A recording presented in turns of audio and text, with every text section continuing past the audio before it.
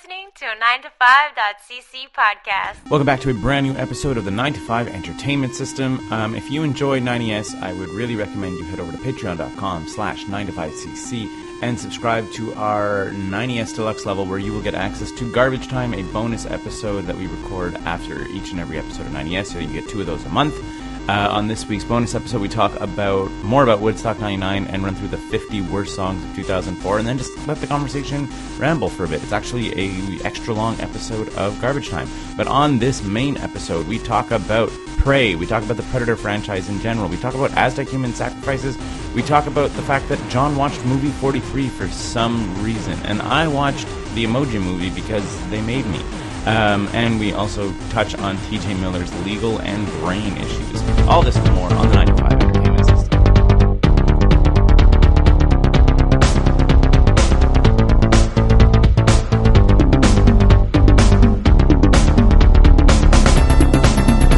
So, the number one movie that's the number one film on streaming right now, like this is actual news, is the film Prey. Uh-huh. Yeah. Which I think we talked about it briefly last episode. A lot of people are kind of slightly criticizing Disney for not giving this a theatrical release. Mm-hmm. Like, it pretty much like universally like critically acclaimed. Like everybody, like fans love it, critics love it. Everybody's saying the only problem is that they did not put this in theaters. Right. So, well, and yeah. Prominently featuring television's Mike Patterson. Really? As Big Beard. The evil French, like, voyageur or whatever. Like, traitor. Is he good? No, he's from Montreal and his goddamn French accent is terrible. But they won't know, the Americans. Oh, God. But, like, anyone in Canada will. His accent, he's like, alors, sauvage. It's absurd. Like, his French accent is insane. Instantly. Wonderful. Instantly, Marissa And he does not like, speak a word of English in the film. Like, yeah, instantly, Marissa was like, that's real bad. And it's like, it's so... Especially knowing him, it's like impossible. Like, I think it is meant to read as like somewhat comic relief. Like, he plays like an oafish, bumbling villain kind of thing. So it is like played for some degree of comedy. But then, like, when you know what French is like supposed to sound like, and you know Mike Patterson as a person, you're like, this is insane. His English doesn't sound that far off of that either. Like, his like stage voice is very much what you were doing right there. Yeah, no, it was great. I liked it a lot. And Scott, you mentioned before recording that you also watched Predator 2, Yep. which directly leads into Prey. It does, and I didn't realize that. I was How does that not happen? spoiler. So there's no chance that you remember this, but at the very end, Nobody in history remembers this. I don't like. I'm a pretty big Predator fan, and they spend an inordinate amount of time in Prey showing this particular flintlock pistol, and I'm like, wow, they're really into that pistol, and just like that was all I thought about. At the end of Predator 2, Danny Glover has defeated single-handedly a Predator in hand-to-hand combat, which not even Schwarzenegger does. Danny Glover. And as he's... The worst ever effect happens. Have you watched, like, rewatched? Oh, you just saw Predator 2. Day before yesterday. The effect of the Predators walking, like, supposedly, like, turning off their invisibility as they walk through, like, knee-high, like, cloud. It's just awful garbage town. Like, it looks so bad. Cut him some slack. It was a schlocky But it was action movie from unnecessary. 1986. I was like, as soon as they realized how bad it is, I'd be like, man, get the fog out of there or something. This looks like they're floating at the knees, Man, even when they're walking If you want around. to talk about Predator 2, I got things to say about that movie. I want to hear it, man. I went We're through gonna all dive the into fucking Predator Rambos. 2. It's Predator time. But at the end of that movie, like 10 other Predators show up. And Danny Glover's like, all right, who's next? And they gather the body of their fallen comrade. And then the leader of this hunting party turns around and says, take it, and tosses Danny Glover a flintlock pistol that says 1715 with some Italian name, Alberto Ioni or something like that. And you're like, oh, that's weird. The Predators have been coming to Earth forever. And then you meet that character in Prey. Neato. And I was like, that is a 32-year payoff. It's amazing. It's not just a 32-year payoff. It was like an intentional payoff. Absolutely. Like and not just, I'm saying not just from the filmmakers of Prey. There's like interviews in the early 90s with the writers of Predator 2 being like, yeah, we like planted that thinking that we could do like a historical Predator. Like their original idea was more like Industrial Revolution kind of style. They were like, oh, with like steam engines and stuff, but they were like, that was doing a historical Predator was like, they were like, and this movie will do great. And then it turned out to be Predator 2 that they were making. I mean, those are the same guys that put the alien skull on the wall. So, like, they knew what they were doing. They were having for sure. a good old time. Also, Predator 2 is not that bad. It's not. It's fine. Especially compared to the new bad ones. Yep. The Predator? The Predator and Predators. Predators was also not that bad, aside from the fact that Adrian Brody is the action star of that movie. That's real weird. Who was I talking to who was like, what happened to Adrian Brody? They're like, he won the Oscar for The Pianist or whatever, and then he was like, now I'm a garbage actor. Like, he got so ripped for that movie, too. He put on like 50 pounds of muscle. Yeah, I'm not saying he's done nothing bad, like nothing good since. Like I liked Darjeeling Limited. I liked he was in Brothers Bloom. I want to say he was the other brother. Yeah. Like he's popped up in a lot of good stuff, but then I'm like, how do you land? I guess it just seems like it's fun. It's a fun movie to do. Yeah, he also might have had like a couple of months off, and he was like, whatever, I'll do a Predator movie. Yeah, The Predator, on the other hand, that's the Thomas Jane Keegan-Michael Key one. That one bad. Yeah, and that's Ian, what's his name? Black, the same guy that wrote Die Hard. Shane Black, no? Yeah, he's the guy who wrote Die Hard. Like he should know how to do this movie, and that movie is so bad.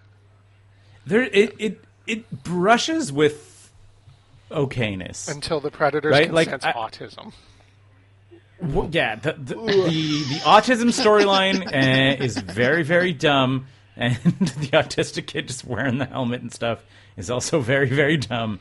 But I do like trying to put together like a ragtag unit of like guys with PTSD and whatever else like that. Like that kind of like, oh, they're trying to get the gang together like they did in the first Predator, and then they're going to pick them off one by one. Like I thought that was kind of fun, but then nothing landed. Like nothing worked in Predator whatsoever. Plus, I think that Predator cheats the most. Yeah. Like he's just all over the place in terms of just like scouting stuff from space and like calling in airstrikes, and I was like, you're playing it fast and loose with like hunting here, buddy. Like the Predator's gotten pretty far away from Prey, though. Yeah, oh yeah. Saying Prey is great. It's hard to come up with something good and new, as evidenced by the Predator, and Prey was great. I mean, you would argue, I would say, pretty easily that like Predator 2 like mostly misses the mark, but is still pretty fun. It's like, fun, bad, but fun. And, yeah, like and a bad movie can very be cheesy. It can be very easily forgiven for being bad if you're fun. It's not good, which it is. It is fun. Yeah. And then Predators was, I guess, okay. It was fine. Like yeah. AVPs are the Predators kind of just. It could just be like strong fight guy. Like it's like the Predator's sort of like attached to it just to give like the aliens something that can actually like kind of like convincingly kick their ass. Like I find the AVP movies are heavy on the A, light on the P. And the first one's not good with that weird temple in Mexico and Lance Hendrickson. That's not a great movie. It's not fun. Yeah. But I'm just saying. But they're also they always. There's what, 2 of them, 3 of them? 2 of them. AVP 2 of them. and I remember AVP the second Requiem. one being all right. Requiem's okay. It's fine. Yeah, exactly. But I always found that they were like, they lack the fun of either an Alien movie or a Predator movie. Exactly. Like, you're just like, neat. This is just filler for both stories. So yeah, so it's easy to, I think, miss the mark of a Predator movie, considering that it was like so much fun the first time around. Mm-hmm. Also, did you immediately call the medicine being how she was going to defeat the Predator? No. I instantaneously. So in like the first 5 minutes of the movie, there's like some traditional medicine that her tribe has, and they're like, oh, it slows their blood, and like it's making him like feel cold or whatever, and they're like, that's just the medicine working, and I was like, and that's how she's gonna fight the Predator. So I was like, really? I'm like, yep. Yeah, as soon as they got to the blood cold part, yeah, but not because it shows up a good 10 minutes before they get to that symptom. Yeah. I think, yeah, exactly. That's it. As soon as they reference that, like, it makes his body cold, I'm like, yep, that's how you fight a Predator. He's going to take the medicine. Cast. I also like that the Predator himself is a little more low-tech. Like, yes. Still monstrously high-tech compared to, obviously, even, like, today's technology, and still has, like, an Invisi-suit and all that stuff. But I was like, oh, yeah, he has, like, more low-key weapons, because it's, like, 300 years into the past of Predator culture, also. Yeah. Wasn't there a thing about them coming with like not using tools in order to get more points on their kills or whatever? That's from the book. That's like book Okay. logic. Okay. But I mean, I kind of like. I believe that's always been my headcanon, right? Is Yeah. that like you're like that's why like they try to sneak up and kill you with claws, but worst comes to worst, they're like laser beams. In any of the movies, whenever someone moves to take them on with a hand-to-hand weapon, they respond in kind. Yeah. Like they pop the claws or use the big spear, but they don't just shoot rockets at the guy who's holding the sword. Ever. So. Yeah. I don't know. That would have made Prey pretty short. I mean, he uses like the auto targeting and stuff on his helmet and whatnot, and it's but like I said, you also kind of get the impression that he wasn't expecting humans to be like any kind of threat. Like he's on the planet like hunting like wolves and bears and stuff because he's like these are the top guys. Like he takes out like his first kills are like a mountain lion, and then he takes out a bear and whatever else like that. And I was like, I guess in this particular area. Oh, come on. I mean, I realize there's not a lot of technology out in America at that point in history, but he could have flown his spaceship over the Colosseum and seen there were some, like, you know, if he was looking for a challenge, I don't know if that's the place to go and get it. Also, it never really spoken about in the like movies, but like touched on in the books is that like their tech is pretty garbage, right? Like they're just sort of like accidental tech. Like I don't think they can do like full planetary scans or whatever. I think they just like land in the wilderness and they're like, "What's up? I'm gonna hunt the thing with like fangs and spikes." Like I don't think they've like scanned the entire planet. I think they were just like, "Neato, I found an animal down there." Like maybe a lot of like movement tracking, heat signatures. Mm-hmm. Yeah, who knows what kind of abilities they have. But I guess the lead in there is that in Predator 2, they get that gun back, so things do not bode well for the future of what's her name? Naru. Because when this movie ends, she has that gun. Mm-hmm. Although she does give it to someone else in the tribe, so who knows?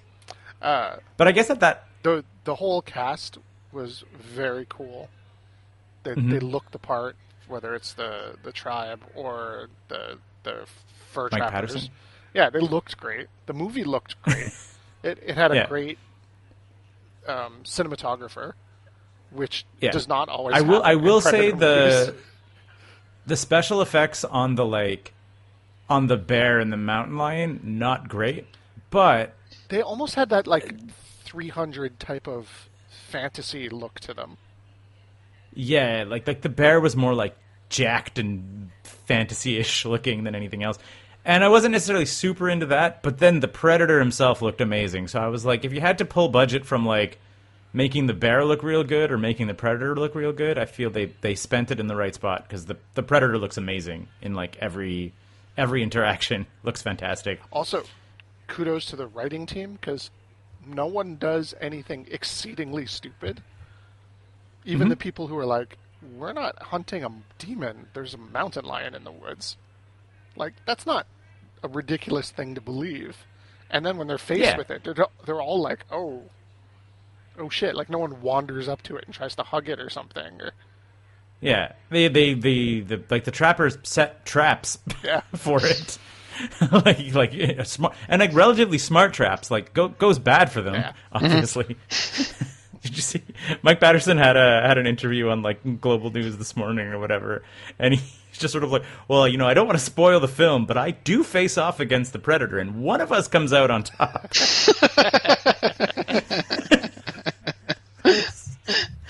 It's like you'll have to see the movie to find out who wins. I was like, oh, Mike Patterson. Putting the work in. If I had a little time, I'd make him a poster.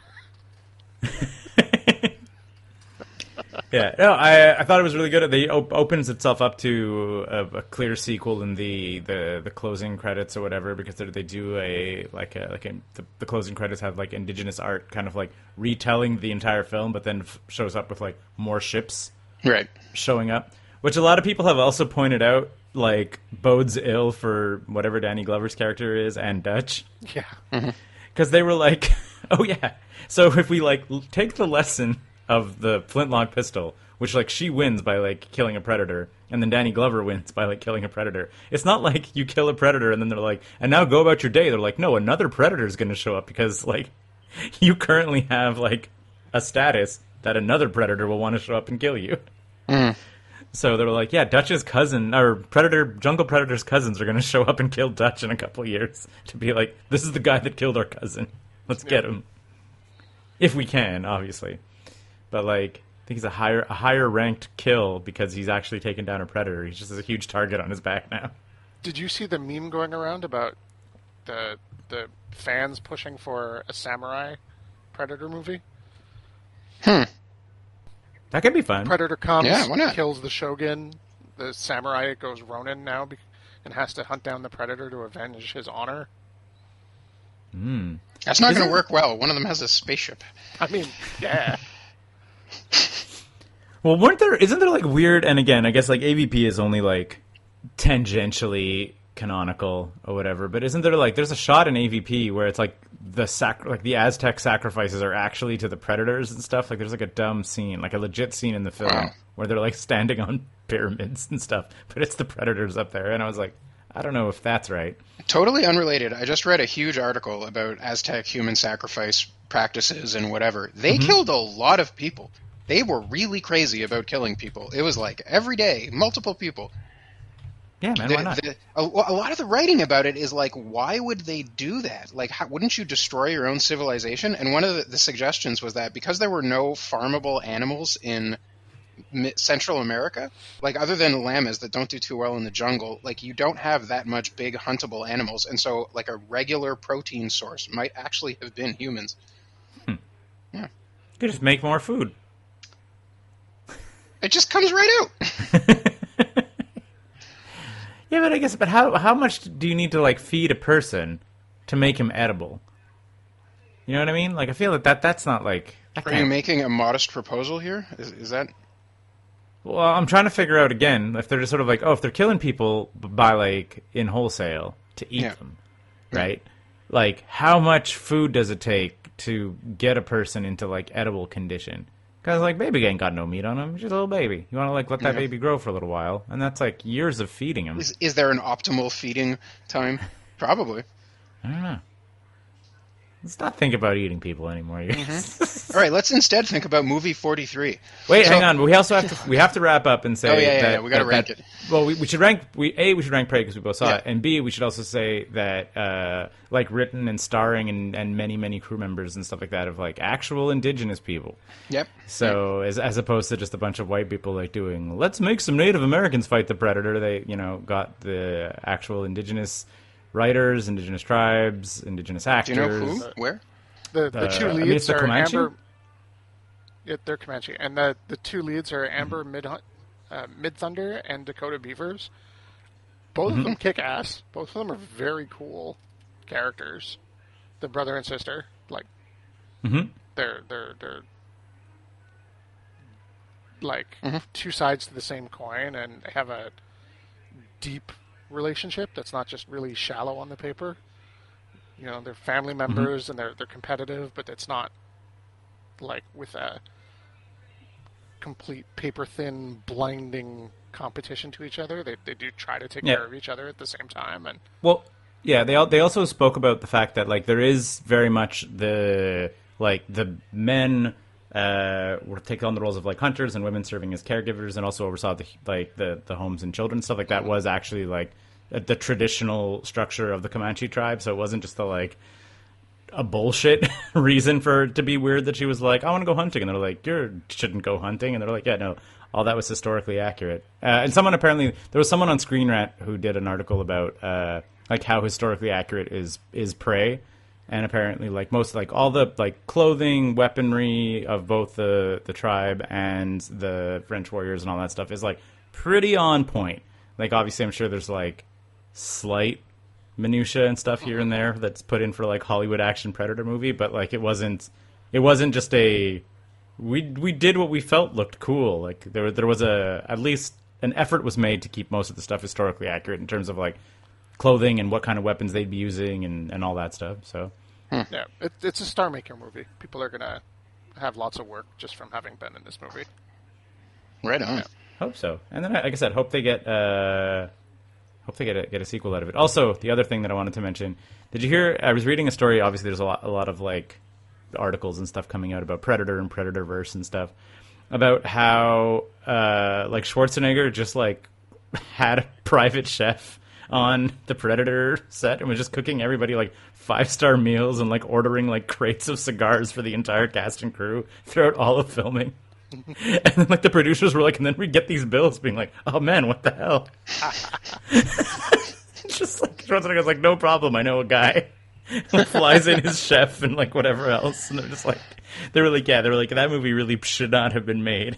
And apparently it also had kind of a Fury Road like stop and start kind of thing where they were like starting it, and then like the producer, or not the producer in terms of like the producer guy, but like the studio head changed, and then there was another guy who froze and it moved around, and they were like, yeah, Predator kind of just like slipped through the cracks and just kind of got made on a lot of it, apparently just like Schwarzenegger's force of will, just being like, this movie's happening, and just kind of like you're jamming referring it to through the the original system. one? Yeah. Huh.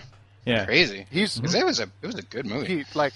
The Predator got completely redesigned after shooting started, because it was Van Yeah. Damme was the stunt guy playing the first Predator, and they were like, So it was like fast. It was a fast ninja.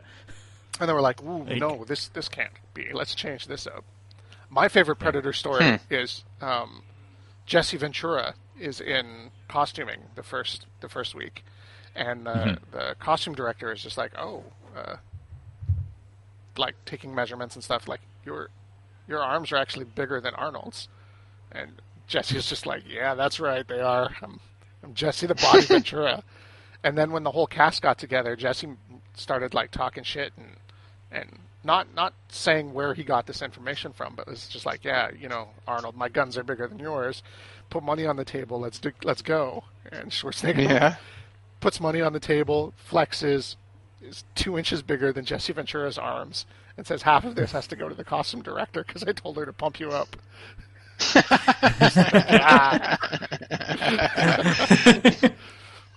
That's fucking great. Yeah, apparently it was the whole jungle shoot was an absolute like party, and everybody was having like great time all the time, and costumes things were not thought about while they were like, whatever, we're just doing our thing in the jungle, man.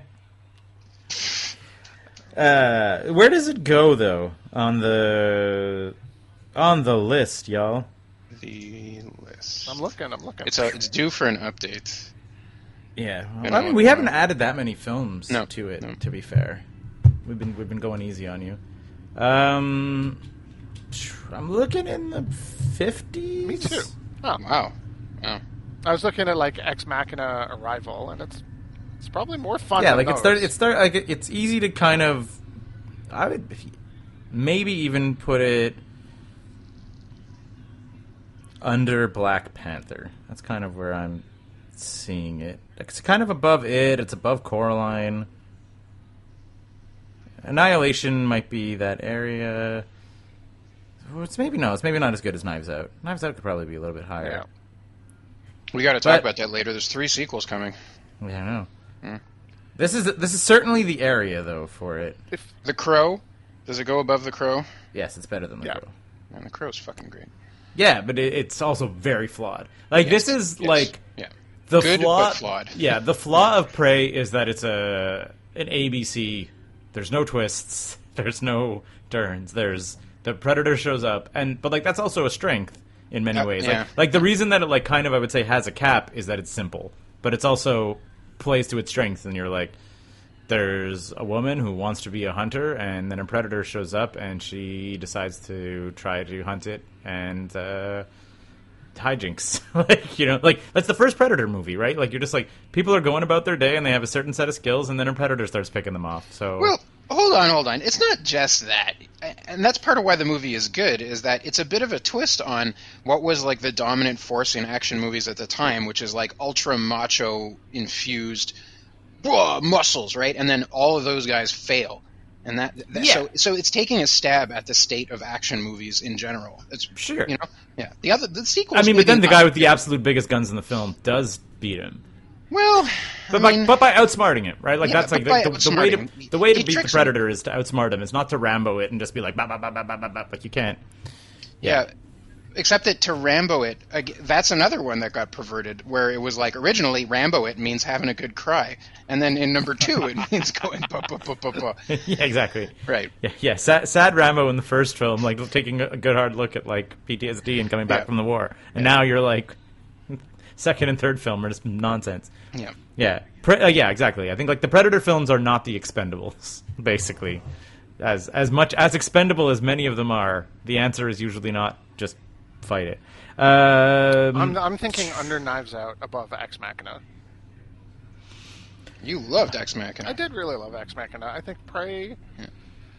Prey you loved? It's very good. It was fun. It was like a great popcorn.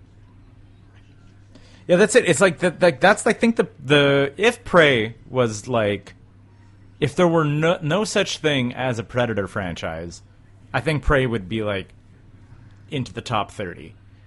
But instead it's just like like a really good chocolate mousse cake. You're like but more more than that. I think that a lot of movies look back to the 80s and 90s and are like we're going to do a new movie on this franchise and crash and burn so hard, and this one, and also like just play for nostalgia, right?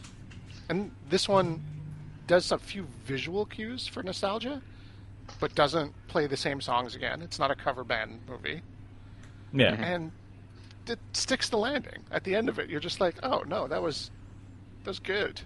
That was fine. I want more of that. Mm-hmm. Cool.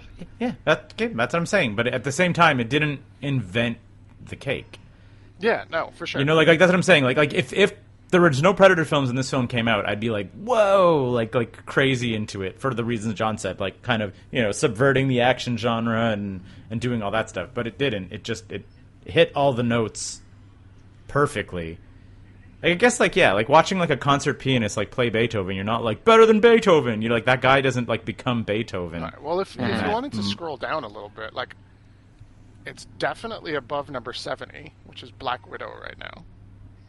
Like definitely. Yeah. No, I'm not. I'm saying that if it was an original IP, I'd be putting it even higher. Is what I'm saying. Like it's the lack of having any like original ingredients that is like leading me lower. But I think that's kind of. I can be convinced otherwise, but. Well, that's what I'm saying. Is like my floor is at 70. Yeah, I'm just saying I can see it. But it's also, and this is like I feel that the Avengers movies are too high. But you guys, man, we got to do it. We gotta have the show. Yeah, I know, but I'm just saying. But I also know that both of you were really high on the fact that like the Avengers movies took like 30 movies and brought them to a cohesive finish. That like I was never that high, and I don't think that they did a great job of connecting 30 movies. I did. That like I did. Huh? I do. Yeah, that's what I'm saying. I was like that like trick seemed to. We can go back to the tapes. I feel that you, even John, were like relatively lenient on them to be like the fact that it wasn't a disaster. Like, yeah. It wasn't a disaster, but they didn't stick it. Yeah. And this is where I kind of, and again, maybe we said we need to list reorder. Like I would, as a what do you call it? As a recreation of an 80s thing, I would put it above it. as much fun as I had with it. Yeah, I'm okay with that only because I think it didn't survive as well as it probably could have. I want to hear not arguments with it, but arguments with Princess Mononoke And yeah, exactly, that's it. But then I have a hard time getting it past Princess Mononoke, Funeral Kings, and Coraline. Like, because those are all very original, creative films. Yeah. Even Annihilation, right? And like, for the flaws of Annihilation. Also an incredibly creative film. Yeah. Okay, I'm going to put it, I say below Annihilation. And so just above Harry Potter and the Prisoner of Azkaban, and below Annihilation. I'm fine with that. Again, I feel like the big strength of this movie is that it took people we haven't seen before and an IP that we have and made it all work. It's good. It was fun. People should just watch this movie. 100%. And a lot of people are. Yeah. It's the #1 stream movie across all platforms right now. So. Yep. Speaking of streaming films, do you know what film is not streaming anymore? Because Disney sucks. 200 episodes of Sesame Street? No, but Avatar. Because in order to, pump the tires one more time on Avatar being like a giant box office thing, and to get everybody hyped for, I guess, the new Avatar movies or whatever else, they quietly and did not announce the fact that they were pulling Avatar off of Disney Plus because it's coming out in theaters again in a month. And I was like, wow, that's scummy. No, that's like, fine. Yep. I don't. It's weird. It's like, okay. It's like a 12-year-old movie or whatever at this point. But you can't watch it on streaming, only in theaters. Avatar. Okay, Get out of here. It's not that they're pulling it for no reason. They're pulling it to relaunch it in theaters. That makes sense. Which they've done before, though. This will be the third time they bring Avatar out in theaters. Hey, hang on a second here. I want to make this very clear. Avatar is a bad movie. Uh-huh. And it's got bad fans. And a worse poster. They just use papyrus. Do we have it on the list? Because I don't think so. If we did, it would be low. It would be very low. And the fact that... What we'd have to do is we have to do a double feature where we actually watch Pocahontas and Avatar back to back. Yeah. See. Hold on. Fuck back to back. We do it at the same time. 2 screens. One at the other. Try to sync them up. Oh my god.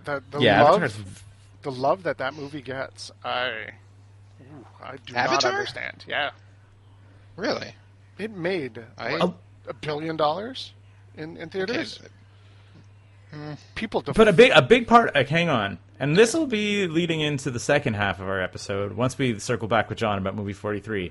What Avatar was, though, was playing it real safe down the middle in a movie basically designed to play well in international markets, not unlike the Emoji Movie. Ooh. So I'm saying that like Avatar absolutely did well domestically, but it also was just, like visually stunning. Throw a lot of you could just a universally dumb story about like bad guys trying to steal the ground, and then some blue folks who want to fight them and stuff. And I'm sure it just killed in like China and India and like international markets. It must have just it's one of those movies where like bring it up on Box Office Mojo, somebody. But I guarantee you that the worldwide is probably bigger than most movies domestic by like a wide margin. It's got 7.8 on IMDb, 82% on Rotten Tomatoes, 83 on Metacritic. Google users are at 86% like this film. Fuck, it's so bad. It's very bad. Anyway, yeah, we'll take a break. Its box office when we come back. is $2.8 billion after the second release. Yeah, and they're doing it again. Doing it again. People stop watching this movie. Stop going to see Avatar. So while we're staying in box office, in the realm of box office missteps, John, you know that we're still going to give you a bad movie to watch. Even though you volunteered to watch movie 43 yourself. I think it's like a special thing when a movie unseats the bottom of the list and becomes our worst movie of all time. I feel a little responsible for it. Whatever. So, and also this movie had been talked about for years and years as like this like magnificent disaster. And yeah, it was bad, and there was a lot of offensive stuff, but it was like somebody trying to do sketch comedy in like a really risky, dirty zone with a crazy amount of big name actors who got tricked or schemed or bamboozled into being in it. And there's like, yeah, some of them are misses, but some of them I actually laughed out loud in a couple of moments. And I think about my experience going over like fucking Dark Shadows or some of the other garbage town movies that ended up at the bottom of the list. I'm gonna bring it up on another screen, and it's like I had way more fun with this. To be fair, I had smoked a big fat joint before, and I was also like kind of playing on the internet at the same time, so I didn't like fully commit to it. But definitely there was some funny moments in there. Explain. What? What was the like? If you remember like any laugh out loud moments, because like Scott was just felt like that he was just kicking his comedy dick again and again and again, like yelling at him that he should find this funny. But you, sir, found this funny. This is a big statement. I'm just saying there were moments, but some of the lines that were I don't know. I don't know that I remember the exact specific moment I laughed, but I remember the great big joint. Yes, but I definitely did laugh out loud during moments. Like, do you remember at least any of the sketches? Yeah, for sure. Okay, so they have like. It's a huge opening. Okay, Hugh Jackman is playing this guy on a blind date, and he has testicles coming out of his chin, like a huge set of testicles hanging down there. And then the person on the date with him is like, "What the fuck is going on?" And she keeps looking at it, and then they're at this restaurant, and he's like, he knows the waiters and he knows everybody, so everybody there is treating him totally normally.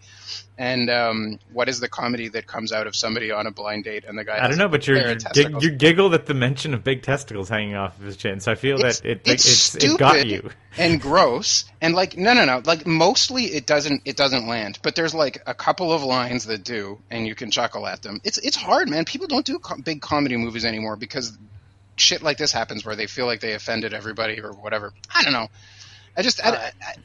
So go ahead. You go through blind date reveals he's got testicles on his neck. Yeah.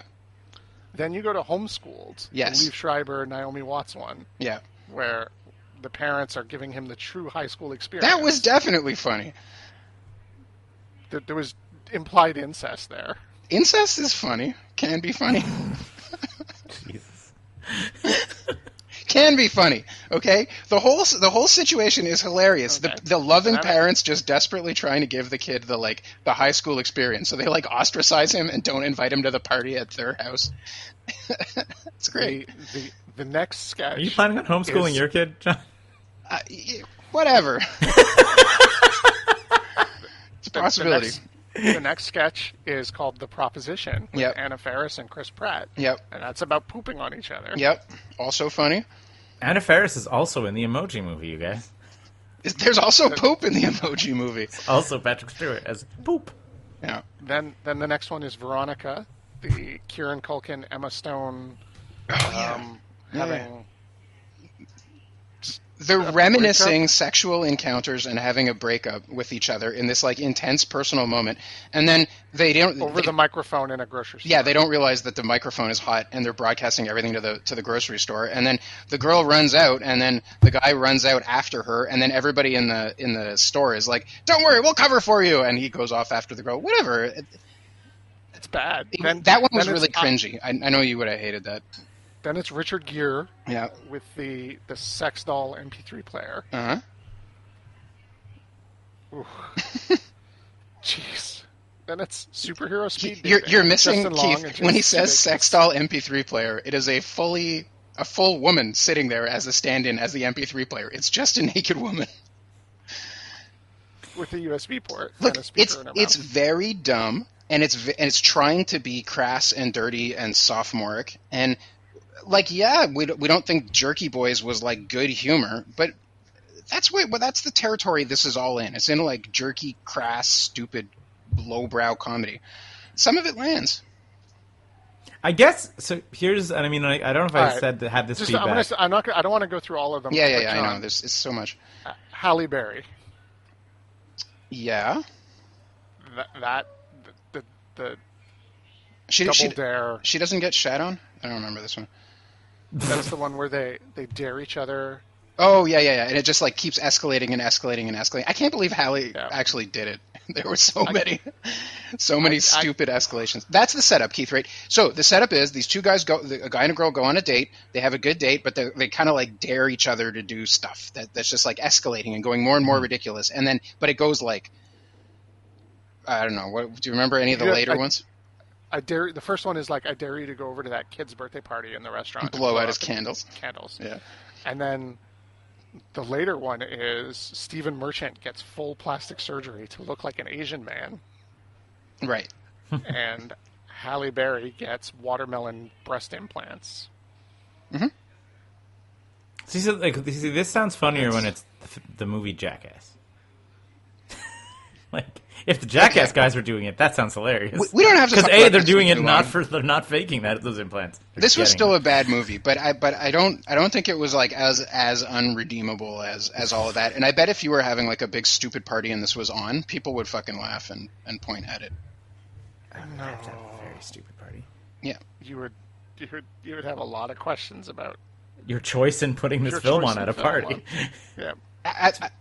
It has a place there with like everything is terrible as just like background noise. That's that's weird. I think that like when Scott was describing this, when you're describing it, you're saying, oh, it's just like this big dumb crass film or whatever. I was like, I think that the reason it sounds so off-putting is that like there's guys who have done the recipe of like crass offensive and it been funny, right? Like if you look like 13 seasons or whatever of Always Sunny is like wildly crass and offensive and funny. Like 20-something seasons of South Park is like very crass and very offensive, but then with like super bad, crass. Yeah. Okay, like, this is a million times crasser than Superbad.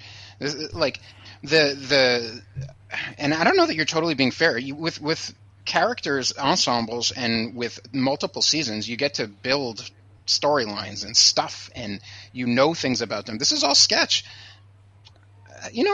Whatever, a bunch of them aren't going to land. Okay, go to the next one. And then some of them are so offensive you hate Kids yourself. in the Hall. Yeah.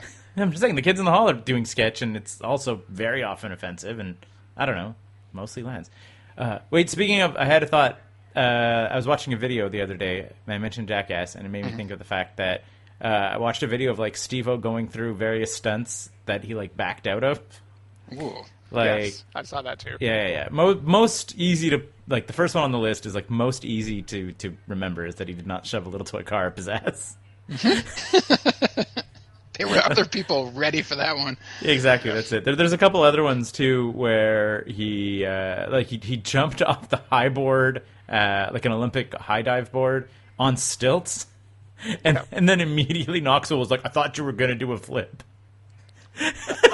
Which is just so shitty of Knoxville. I'm like, that seems terrifying. Like, teetering on stilts up to the thing of like a 30-meter high dive board. Olympic That's crazy. But the one that where they talk about the one that they all bailed on because they couldn't work it out on how to do it was they wanted to, in I think Jackass Forever, they wanted to go down a ski hill in a bouncy castle. Yeah. But they were like, but you can't keep a bouncy castle bouncy without like a 500-pound engine generator behind it. So they're like, no matter how we tried to move it around the bouncy castle, we were like, that's going to kill us. Like, we had all signed up for like going down a ski hill in a bouncy castle, pretty much knowing that like broken limbs and concussions were like coming. Guaranteed. Like, yeah, they were like, we're not all walking out of this. But then when they couldn't figure out how to like deal with the 500-pound generator, they were all like, no, we can't do this. I was like, oh, they must have been so bummed. That's crazy. They were like at the ski hill and had the castle, and they're like, oh no, this is how we die. Like that thing just wrecks us. And then I think another big one was they wanted to duct tape him to a mechanical bull, and he was like, that seems like a spinal injury. Yeah. And I was like, yeah, that probably would have. That would have been pretty awful. Like, taped down to a mechanical bull. Ugh. Yeah. Anyway, so the Emoji Movie. Yeah. I watched it. How did it go?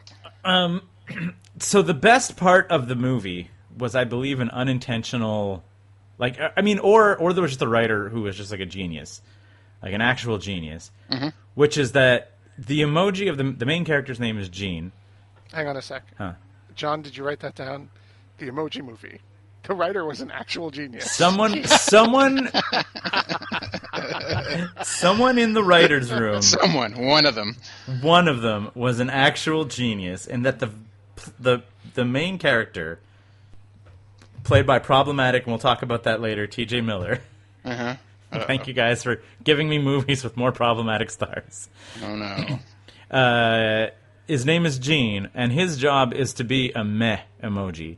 So, like, the quest of the quest of the main character is to be the ultimate meh. And I was like, this is the film. Is that the goal is to be meh. And in that regard, the film achieves at being meh. Like, it's not actively bad in any way. Like, it's just largely meh. The worst part of it, and I think the part that maybe you guys accidentally touched upon, is that I hate James Corden, and he's like a main character. He's the high five emoji, and he plays Gene meh emoji's best friend. So James Corden is in the whole thing. Who's James Corden again? What did he do? Late night British guy. Carpool karaoke. Yeah, he sucks. He's the worst part of the film Cats. Yeah. Let that sink in. Yeah, that's heavy. It's really heavy. There is one joke that lands, and it's early on, where like he's like the main character is like rushing to get to work or whatever. And I'll describe what work is because it's the crux of the film. And you see a couple of like old timey emoticons like walking with canes, and like he knocks into the emoticons. He's like, "Oh my god, sorry, emoticons!" And one of them falls down and says, "Ow, my colon." Womp womp. Exactly. I was like, that's about the cleverest line in the film. There's all kinds of poop jokes. Sir Patrick Stewart, whenever he pops up, there's always like, "I'm just doing my duty," and everyone just cackles in delight. He actually says the line, "I'll be a real meh," which again, I was like, that should be in the trailer. Like, what do you want to be? I want to be a real meh. There it is. Emoji movie. Yeah. There's so many weird... I can't believe that this movie is long enough to be a movie. Based on what you're saying here. There is also another moment where, after like almost the entire film of like every time the poop emoji is on screen, there's just real low-hanging poop jokes. Right. And for some reason, the devil emoji's name is like Steven. Whatever. And just the smile emoji is just sort of like, and it's like when it's done with, or actually I think poop emoji is like, and when it's done, he's like, "We'll wipe them out," and Steven's like, "Ha ha, wipe them out," and then like Sir Patrick Stewart is like, "Try harder, Steven." And I thought that was pretty great, and I was like, I don't think that was actual dialogue. That might have just been Sir Patrick Stewart saying actual sass in the vocal booth. The whole thing is obviously a big ad for multiple things. There's like an actual like tension. Okay, so here's the film. If you live in Textopolis, you're an emoji, and your job is to sit in the emoji box whenever the user like needs you. And then when he presses your emoji, your job is to stand very still and look like the emoji, and it scans your face live. And then you get to go back to your day. That is the job of the emojis. And Gene's face, he has more than one emotion. So he's like, seems to be a malfunction in the system. So they want to get, the smile emoji wants to get rid of him. It's played by Maya Rudolph. And then his goal is to contact a hacker named Jailbreak to try to like reprogram him to be a real meh. But then obviously he learns like a little something about himself and friendship, and maybe he's fine just the way he is, and maybe the user will like him even if he is a crazy emoji. That's good lesson. Anyway, on the Christina Aguilera seems to die, like actual death. She's in the Just Dance app, which is also, I don't think, a phone app. I just think, I was like, how does Just Dance work on the phone? I could be wrong. Yeah, no, that's a Wii game. Yeah, exactly. That's it. Game. Anyway, and Christina Aguilera plays like Angel Stardust or something, and she sings an original song called "Feel the Moment," featuring Christina Aguilera and Pitbull. Which I'm sure they hoped was a bigger hit than it was, because I had never heard the song before in my life. And it samples from Take On Me. Of course it does. Real bad song. Anyway, so they're doing the dance to it, and then because the stuff on his phone is kind of going nuts, the user just deletes the app, and the app starts like exploding and disintegrating, and Christina Aguilera's character's like, "Burp!" And like, I'm like, oh man, they just killed her.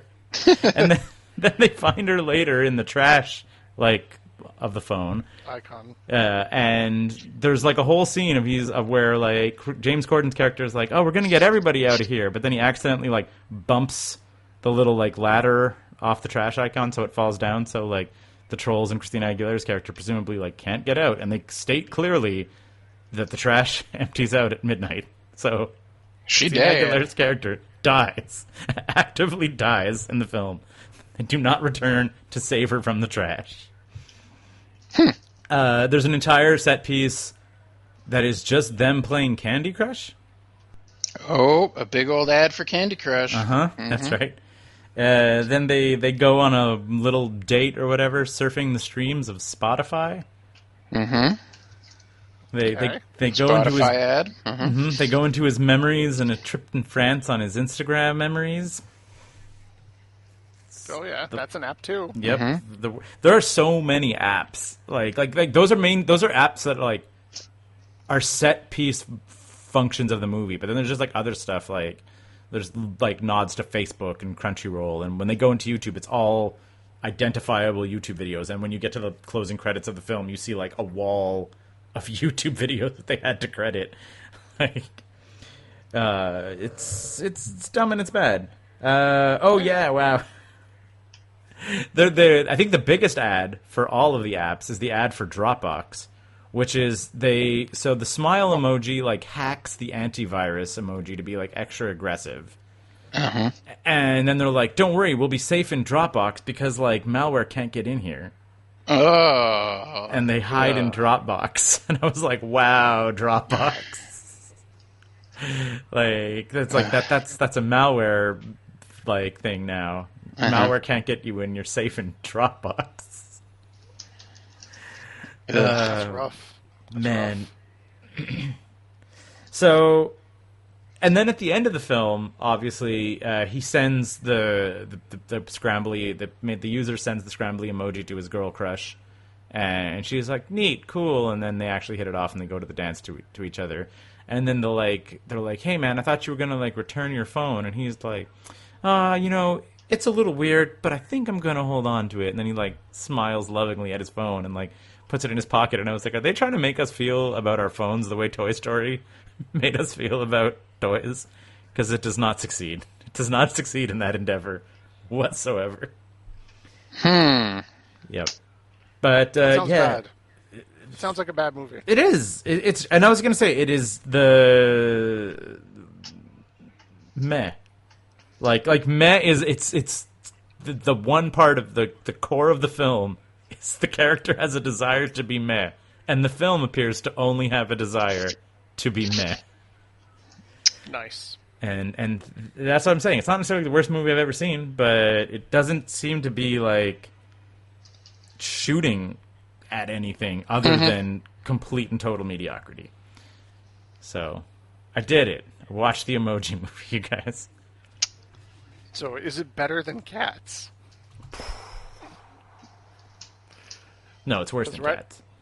It's worse than Cats. So here's why it's worse than Cats, is because Cats has the one scene with Ian McKellen that's actually like pretty good, and he kind of like. Oh man! I'm just saying, it's his performance there is okay. It's a sad little song. I also have a soft spot for the original music of Cats, and that like 3-minute sequence in the middle of the movie of just Ian McKellen singing the Gus the Theater Cat song. Ian McKellen singing Gus the Theater Cat song is better than anything the Emoji Movie does.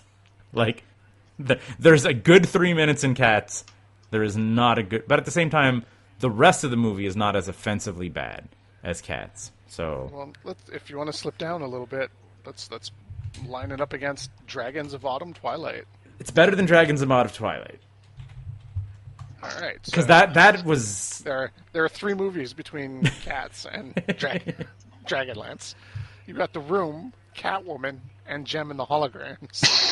I would say it's better than... You subbed Catwoman, right? You can do that. Yeah. It's definitely better than Catwoman. So that throws it right up against The Room. Oh, hi, Mark. Well, hi, Mark. I don't know. I might go higher. Than Cats? Like, maybe.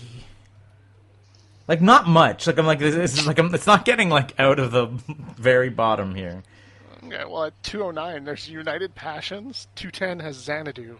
211 has the Love I think Guru. Xanadu was too low. I saw parts of that a little while ago. It was on TV, and I was like, man, John is too harsh to Xanadu. Was I? I don't know. But at the same time, I think that, like, I was just, like, clapping at the spectacle of people spinning around on roller skates quite a bit, where I don't know that it would necessarily have that, like... Well, oddly comparable, United Passions at 209. Because that movie was a big propaganda piece that was meh. Yeah, exactly. That's it. United Passion seems like potentially the right zone, because, like I said, like, Cats is... this film is not outright terrible. It's just boring and bad, and ultimately an Well, then ad it for should go up, right? Because these movies are all outright terrible, and there's like Well, a good yeah, but reason. isn't the, like, think about again, like, much like movie 43, whatever. Like, when you talk about, like, wasted talent, where, like, T.J. Miller, who we'll get into in a second, Anna Faris, Maya Rudolph, like, Stephen Wright. It's a crazy star-studded. Yeah, cast. exactly. That's it. James Corden, even though I hate him. Patrick Stewart. Like, the voice of everybody is, like, there's people who have comedy timing and chops and whatever. And even the, like, writer-director guy, like, something Leonidas? It's like Leonidas. He's Greek.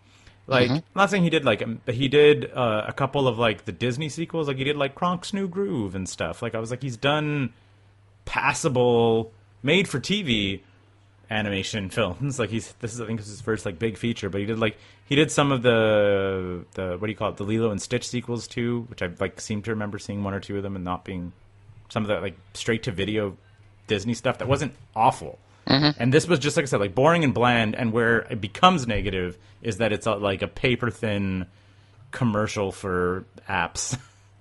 Right. is like where it, like, drags the life out of it. Like, if it wasn't that, it might do better. It would just be boring, but then it was also like, oh yeah, Candy Crush is cool. Like, why don't you use Spotify? Dropbox, so safe. Like, that's hard to fucking swallow when you're watching it. So that's where I end up in, like, United Passions territory. Right. And again, with a good cast, right? I think United Passions is the right mix. Sure. Don't forget, the Love Guru is right around there, too. Yeah. I think it's above the Love Guru. Oof. I'm going to put it above United Passions. Sure, yeah, no, I'm not defending United Passions at all. So I don't think United Passions has an original track by Pitbull and Christina Aguilera. Oh, man, if it did. Oh, my God. Anyway, so then while I was, trying to fill the time on this, do you guys know, like, how much of a mess T.J. Miller is? Nope. Like, I remember some of him. Like, I remember him being kicked off of Silicon Valley for being apparently, like, pretty atrocious to someone. So let's run through his controversies and legal issues on Wikipedia. Starting in December of 2016, he was arrested and jailed for assaulting an Uber car driver in a fight with the driver. The driver was a Trump supporter, and he had to pay $20,000 and reach a settlement. But still, got into a physical fight. Sexual assault allegations. He was, like, Me Too'd, coming out of a number of people from the George Washington University. So much so that even though he had graduated, the investigation into his proceedings resulted in him being declared expelled, even though it was after his graduation. So his like official transcript showed expelled from this university, even just because like the timing was close enough to his graduation. So they were like, nope, he actually had his degree like taken away and turned into expelled, and then again also ended up having some stuff. That's exceptionally rare, right? Yeah, they exactly. Usually don't, especially rich people. Especially rich white guys. Just transphobic email allegations. So like someone he used to work with started just randomly like misgendering her in all these emails and stuff. Even though he had like previously worked with her in like a sketch troupe and was like fine with her, he just like flipped. And now this is where I was like, what's going on with him? So apparently about 10 years ago he had like a crazy brain surgery. Huh. So he had he learned about undiagnosed cerebral arteriovenous malformation in the right frontal lobe. Okay. So he apparently like altered his behaviors, and he had like a successful brain surgery. Like, and the surgery had like is a surgery that has like a 10% risk of fatality, which is like pretty high. Yeah. In terms of like all that, and in some of his legal defense of all this, he's gotten off on some of this. With his lawyer saying like his brain's not okay, like he's alive, but he doesn't have like a great brain anymore. Do we buy that? Evidence potentially in April of 2018, where he called in a fake bomb threat while he was aboard an Amtrak train because he was drunk and said a lady had a bomb in her bag on Amtrak train 2256, but he may have been drunk because the lady he was arguing with was the train that he was on was 2258. Whoops. Yep. So obviously there was no evidence, anything, and he was in a hostile exchange with a woman who was sitting in a different row from him in the first-class car, and he had to be removed from the train prior to his intended stop due to his intoxication, and he was released on a $100,000 bond. And that was where he... So yeah, in July 2021, the charges against Miller were dismissed, because prosecutors said their decision was based on expert medical analysis and reports regarding the defendant's prior brain surgery and its continued neurological impacts, which cast doubt upon the requisite legal element of intent to commit the charged offense. So apparently he's broken up. Bit of a mess. Got a broken brain, and yeah, he's been obviously recast in the How to Train Your Dragon series, and then has ended up being kicked off of Silicon Valley, and I mean, you got to imagine he's not coming back for Deadpool. Like, he's no Ezra Miller though. No Ezra Miller, thankfully, but like he's treading that territory, calling in bomb threats on the train that you're on and stuff. Like he's brushing up against like let's say the basement of Ezra Miller. It's right. Like insanity. I cannot believe that Warner Brothers is still pushing through with this. I bet it's because they have $200 million sunk in it, and they don't know how to... But are they? Who knows what Warner Brothers is doing now? They're just canceling stuff and greenlighting other things and just swirling the soup. They're making a sequel to The Joker. I mean, didn't it win an Oscar? It sure did. It's hardly a surprise. And it's called Folie à Deux or something like that. Yep. And the casting is apparently Lady Gaga as Harley Quinn. I read that as well. So, full steam ahead with the Joker franchise. The Jokerverse. Hopefully they get to all put their fingers in children's mouths. Should not be a franchise. There's a movie that should not be a franchise. It's a movie that should not be really well regarded. Like I enjoyed it, but again, it was very much in that like it I feel it almost like worked in spite of itself, where like watching the film, I was not like, oh, the Joker is so cool. But I did feel that the director thought the Joker was so cool. So I was like, this is an accident that the Joker does not appear to be cool. But I was like, the director intends us to think he's cool, and then the film and / Joaquin Phoenix's performance does like the correct job in making us not think he's cool. But the film is like sort of trying to convince you that like he's a bit of a badass by the end, and you're like, he is not. He is not right. a badass. Right. And I think that is like heavily hinged on the fact that Joaquin's performance is very good. But like anyone else in that movie, it's not cool. Like, it was like accidentally a pretty okay film, and then people were like, tour de force, what a great film. I was like, Yeah. just had a good actor in it. Which I guess we'll talk about a little bit in Garbage Time, but kind of like Fight Club. Where What?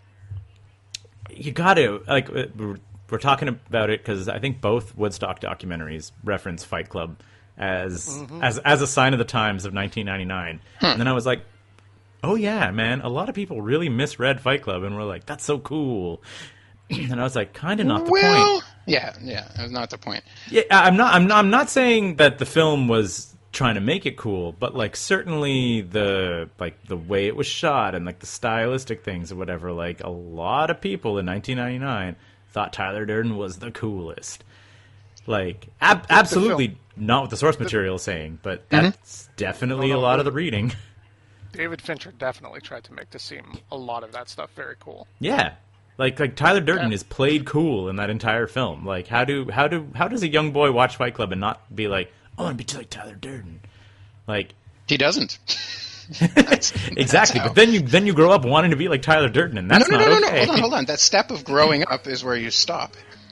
Yeah, exactly. But then when you're a 17-year-old who thinks Tyler Durden's the coolest and Limp Bizkit's going nuts telling you to rip up an entire festival, you're like, yeah! You put your bucket hat on and you rip up a festival. You do it! Anyway, yeah, we'll definitely talk about the Woodstock documentary, I think. Didn't we talk about it last time? Possibly on Garbage Time. But now you guys have watched it also, so we'll talk more about it on Garbage Time.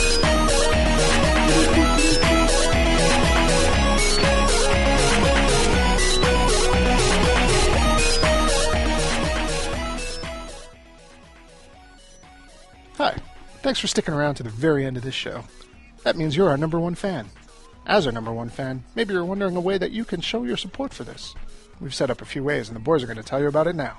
If you like this show, you might know other people that like this show, or maybe they'll like some of the other stuff that we're doing on the website. If that's the case, you can tell them all about it using all of the social networks like Instagram, Facebook, Twitter. We're on all of those, or you could just, send people links directly to the website. Or if you live in a world without the internet and you only listen to podcasts, you can tell people about it with your human mouth. There's other ways we could support us. John? If your interest in supporting us extends to the financial section, you might consider patreon.com/9to5cc. If you go there, you can get perks like early content, you can get your questions answered on the air, and you could get extra art. We've been doing this show for a long time, so we kind of know what we're doing. Not really. 9to5.cc. Podcasts, blogs, and comics. Made in Montreal since 2011.